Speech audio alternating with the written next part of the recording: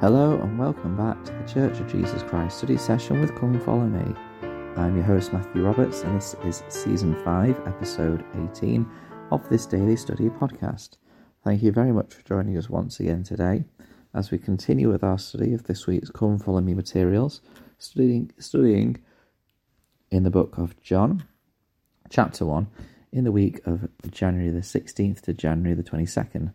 Today we're going to continue on and now we're going to have a look at some of the conversions of the disciples that start to follow Jesus, particularly as a result of John's testimony.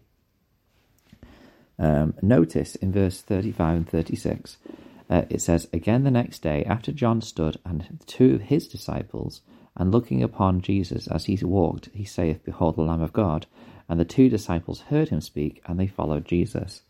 So these two disciples were converted because they heard the testimony of John the Baptist. They were following John the Baptist. And I feel like I need to keep saying John the Baptist because, of course, we're in the book of John and we're talking about John the Beloved in that case. But John the Baptist said, "Behold the Lamb of God." And as such, two of his disciples began to follow Jesus instead, which, of course, is what John wanted, the Baptist, because he said himself that he knows that he is not the one who is going to save Israel, and he is the one that prepares the way. So for that purpose, that's why he encouraged this kind of change to following the Saviour. We then move into the disciples' first interactions with Jesus, and they say, or Jesus asked them, "What seek ye?" And they asked, "Rabbi," which is to say, being interpreted, "Master, where dwellest thou?" And Jesus answers with the response, "Come and see," which, I think is a response which we start to recognise is very familiar when we follow the Saviour, that he invites us to come and experience for ourselves, rather than kind of inform and give the knowledge straight away. He asks us to experience, to find out, to learn for ourselves by doing, by following, and then by experiencing or witnessing for ourselves. And that is, I think, an important reminder about how we ought to do the same with all of our gospel learning and our experiences with the Spirit, that we ought to come and see for ourselves. The two disciples that followed Jesus from that time, it says in verse 2, "One of the two which heard John speak and followed him was Andrew, Simon Peter's brother." Now, it's not mentioned who the second person is. What we do kind of have to presume probably is that it is John. And this is because what we will find throughout this book of John is that John never refers to himself as a character in the story or the narrative. He refers to himself as the disciple that Jesus loved, or that kind of phrase where he refers to this unnamed disciple, but often it is very much him. And this is because John is trying to keep the focus off him as the writer and the experiencer of these stories and these events.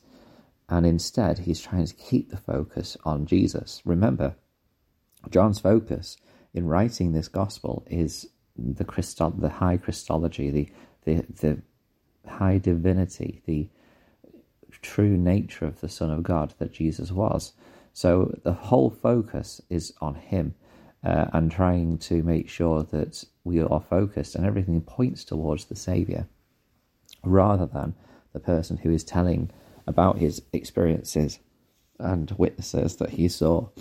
And of course, John is one of the three disciples, Peter, James and John, who did witness indeed even more than the other disciples. So this is an important account that we are delving into here. But referring back to Andrew, Simon Peter's brother, it says in verse 31, "He first findeth his own brother Simon, and saith unto him, We have found the Messiah, which is being interpreted the Christ." And when Jesus first meets Simon, he says this: "Thou art Simon, the son of Jonah. Thou shalt be called Cephas," which is by interpretation a stone.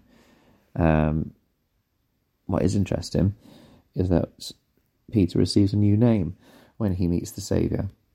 And of course we can talk about new names, we can talk about the significance behind being given a new name, whether that be linked with ordinances in the temple or whether that be linked to being baptised. And at the sacrament, one of the things that we witness is that we're willing to take upon ourselves the name of Christ. Being given a new name or a new identity is an important part of following Christ. And we see it here with Peter.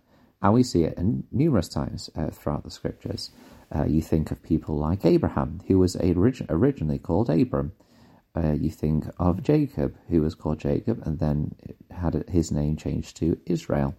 It happens numerous times, and it indicates a new beginning, a fresh start, a focus, perhaps a new an instruction that the person needs to know or hear about through this new name that is given. It can have a number of reasons and factors. But of course, yes, we see here that Peter is to be called a stone or pebble as they continue. So,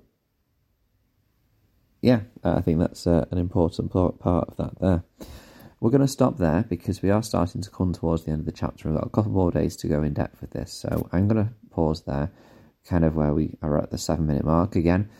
Please do join us tomorrow. We'll continue focusing in on these various parts of the account. Please do share what you've studied on the Facebook group, Church of Jesus Christ Study Session with Come Follow Me. And you can email ldsstudysession@gmail.com. Thank you very much for your time, and until we meet again.